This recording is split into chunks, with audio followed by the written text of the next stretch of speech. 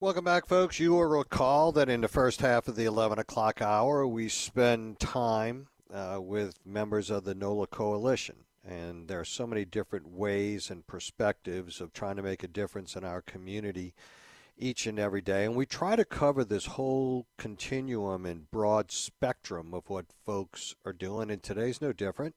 We are joined by Valerie Jefferson, president of the Women of Action, ATU Women's Caucus of NOLA, as well as James Gray, NAACP leader of ACT-SO. So, Valerie and James, welcome to the show. And Valerie, let's start with you. If you would tell us a little bit about your organization and what you guys do.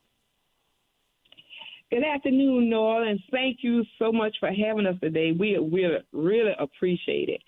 I am the leader of Women of Action, ATU Local 1560 Women Caucus of NOLA. We are the employees in the operation department. We drive the streetcars, the RTA buses, the paratransit. We keep this city moving. We focusing on keeping the drivers safe. We educate them. We have different trainings. We partner with other organizations that's in the city for the health care of the drivers, the physical, mental health. We also go a little further than that. We are connected with the political world of New Orleans. We are connected with the NAACP. We are members of the NAACP in New Orleans. That's why I asked Mr. Gray to join me today, because we focus on safety and getting the vote out, getting the youth involved. Right now, the NAACP ACT-SO are having scholarship resource. We're trying to get some finance for our youth so they can further their education and in the college, so they can grow up to be productive citizens, as well as doing everything safe. So we are doing two things. Noel, right now we are doing two things. We are about the safety of the drivers and to get some finance for our youth. Yep. Well, let's bring James Gray on. James, welcome to the show. Thank you for inviting me. It's nice to be here. So, James, tell us about, about the NAACP and in particular the program ACT-SO. Okay, and I'm going to just talk to you about ACT-SO. NAACP does a lot of stuff. I'm in one little corner working with ACT-SO, which stands for African American Culture, Technical, and Scientific Olympics. Essentially, we have a local competition in the arts and in the sciences. There are actually 32 categories for the local competition. And the winners of the local competition then go to a national competition. This year, the national competition is going to be in Las Vegas. Last year, the national competition was in Boston. And last year, the city of New Orleans won more slots at the national level than any other city in the United States of America. Well, congratulations. That's great news. It is great news. And, stuff like public speaking. Now, someone said we had an advantage, but we were first place in the nation in the culinary competition, which is one of the 32 areas. But we had public speakers, we had essay writers, we had poetry writers, dramatic performers, dancers, singers, instrumentalists. It's too many areas for me to mention them all, but if you look at the NAACP national website, they will talk about the categories. And we think it's a great experience. We had over 150 kids who worked for the local competition, and we had 18 persons coming out of the local competition who qualified for the nationals. And we took those people to Boston, and out of the 18 possibilities, we won 7 national medals, which is great. Now, go ahead. No, go ahead, James. I'm sorry. And I was about to say, now, one of the other things we're trying to do, there is a scholarship connected with this program, and unfortunately, over my objection, is just for women. is an essay writing contest, and 40 women nationwide will get a $10,000 scholarship out of that. And that's not controlled by us, but it comes through the AXO program. However, we decided we would make an effort to make people aware of other scholarship opportunities. And actually, when you look at it, there are tons of them out there that we think kids and parents just don't know about. So as an aside, we are trying to make sure that we can be a conduit to give information to parents and kids about scholarships that are possible for college. And we're in the middle of doing that now. Is this kind of the connect between you, AXO, and what Ms. Jefferson is doing with ATU Women's Caucus? Well, yes, it is, and Ms. Jefferson, they are also members of NAACP, but they've brought a lot of active manpower that we need. The first big problem for us is just to recruit the kids to compete. This program has been around for 40 years, and the truth is I didn't know about it until 2 years ago. But it's a great program, but kids just need to compete. And the truth of the matter is, whereas I say we only had 18 winners to go to Boston, I think the 150 kids who competed all benefited because they worked hard on projects trying to be that number one kid to go to Boston. And all of them improved themselves and were better off for the effort. And Ms. Jefferson. No, I was wondering the age groups. I lost y'all for a second. I didn't hear the answer, but go ahead. Okay, the age group is 9th through 12th grade for the AXO program. And actually, for what it's worth, we allowed 8th graders to compete, but we can't take 8th graders to nationals because the national age group is 9th through 12th grade. Right. So, Valerie, Ms. Jefferson, if you would describe, I know that a lot of this is about these scholarship opportunities, your experience thus far and where you hope to grow this coordination and affiliation with AXO. Oh, yes. Thank you for asking that, Newell. With AXO, with the scholarship, the students are our next generation will have the financial stability to go to higher education without worrying about the money. They can focus on their studies. They can get active in their community, in the church. They can be more positive instead of worrying about the finance. Because, as you know, if you get higher education, it's cost. It will cost the student, it will cost the parents. The parents will have to work overtime. That take away time for their child. And we just trying to be a help to the NAACP, to AXO, in this endeavor of getting more finance for the students. And also, the Women Caucus, we are members of the NAACP. We are the labor committee. We focus on labor in New Orleans. At this time, we focus on safety of the employee rights on their jobs, for better, for better working place conditions.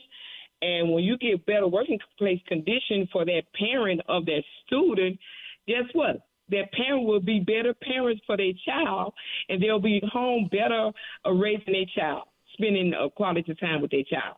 And that's why we partner with James in this endeavor. No doubt. I say that all the time. Folks that are kind of at the lower end of the economic spectrum, they're not nimble, right? They're not able to do certain things. I mean, a lot of times those choices are a meal on the table or, leaving work. And that's right. And these are very tough choices to make. I've seen them. I've seen people that have had to make those choices, and we can try to downplay that as much as we want to, but it's real and it exists. James, in working with the kids in AXO, what do you hear that are the most difficult things for them to overcome?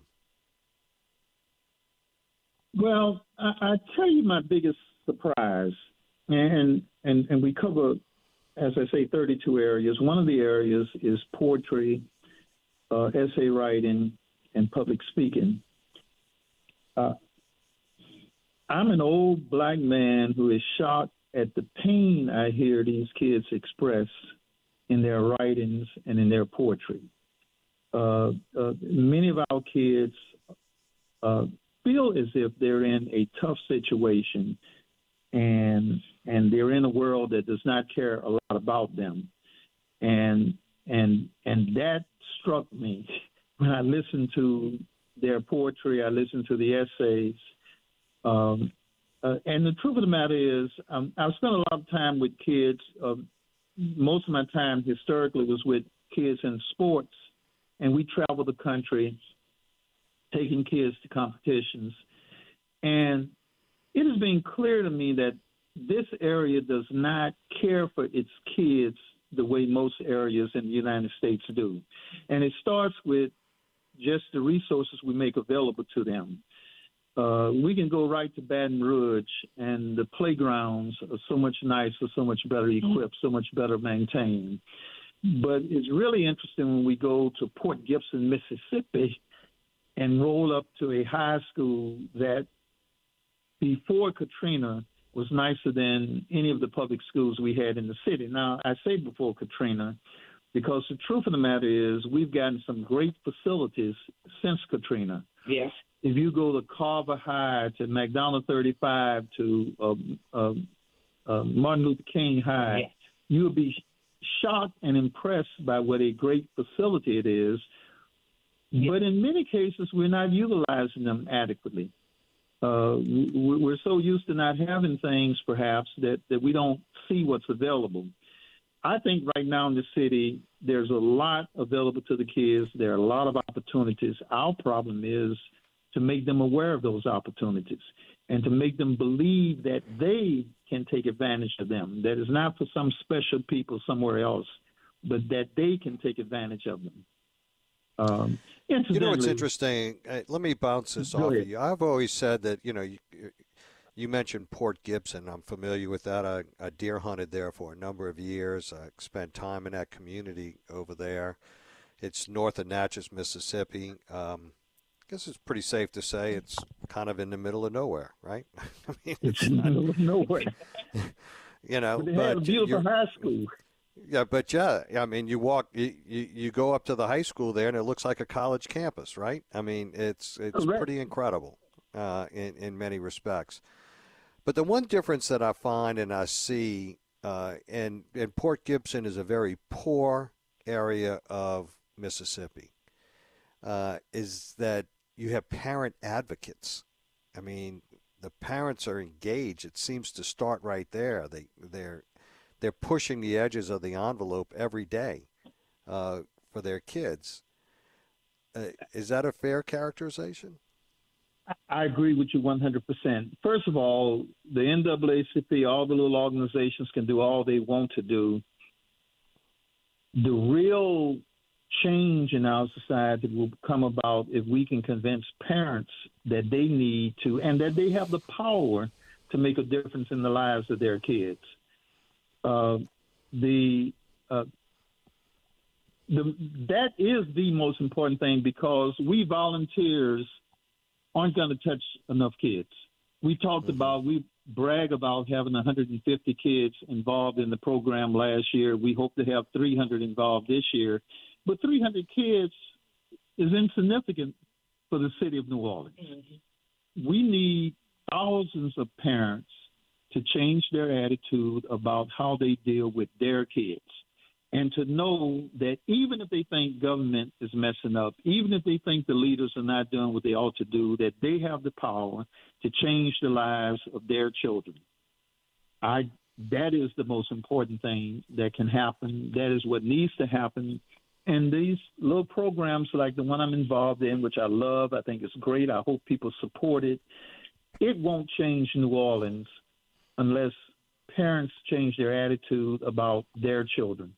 James and Noel, see, if we look at it, thank you for saying that, Noel, about the parents, because if the parents have to work, let's think about it. If the parent have to work 2 jobs for their family can live in a decent area, that's take away time from that child. If the parents have to worry about their child or stay home and don't work or just work 1 job, they are not bringing home enough finance to take care of that child. So we putting the parent in a hard place. That the parent needs to have a job that makes feasible finance or I want to say cost of living in this area. If that parent cannot have cost of living to take care of that child, what that child going to do? How that child going to be financially stable? How that child going to get the clothes and the food that they need, the school supplies that they need? So the whole community need to work together for that parent can have a decent living for that child. Let me say this. I agree that many parents have tough jobs on their hands, and I agree this is an unfair world. We need to make it fair. I agree that society as a whole has an obligation that is not discharged in many cases. But I don't agree that there's any parent out there who cannot do what they need to do for their child. They just need to understand that is the most important thing. If they have to make a decision about whether or not the child gets a new pair of shoes or they stay home and make sure the child does their homework that night, I think that decision ought to be stay home and make sure the child does the homework. Now, that's a tough situation. People want things. They and I say they need things. Many of us my age grew up in such poor environments that what people see as needs today, we would have thought was a outrageous luxury. Was a want.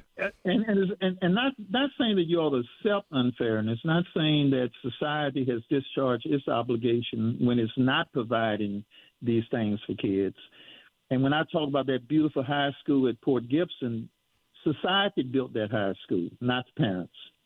When I talk about the high school in Ponkapee Parish, the parish built that high school, not the parents. I mean, society has an obligation that I think we're falling short on in New Orleans. But I say it doesn't matter. I mean, it matters. It's unfair. It's not right. But you can still save your kids if you make the effort. It may be hard. It may be terrible. But you can save your kids most of the time. And some of us won't get saved. But we're running out of time, but I'd like to make this offer, James, to you and as well, Valerie, to you as well. The next time you have your competition, would you reach out? I'd like to have some of the kids come on the show and talk. We can get some kids. Let me say this: we're working with kids already, and we can get some kids on the show. I will tell you something else and talk about society's role in all this. Last year, I told you we had 150 kids who showed up at UNO for the competition. We invited all of the press we knew about. That was the same day or so where a couple of kids hijacked the car and killed a lady. So 4 kids hijacked the car and killed a lady.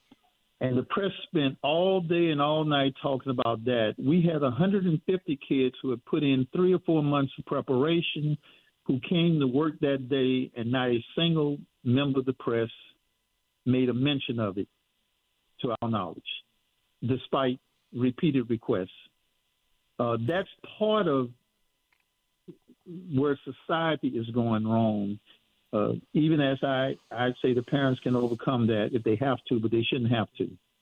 That's why I spend this time at 11 o'clock on Tuesday to talk about these successes, because there are a lot of things going on in our communities that people don't realize, the sacrifices that people are making in their own lives to try and improve our community day in and day out, and James Gray and Valerie Jefferson definitely fall in that category. Thank you so much for joining us, folks. Have a great week. You too. Thank you. All right. We'll be right back. 504-260-1870 on the Oakland Heart Jewelers Talk and Text line. Stay with us.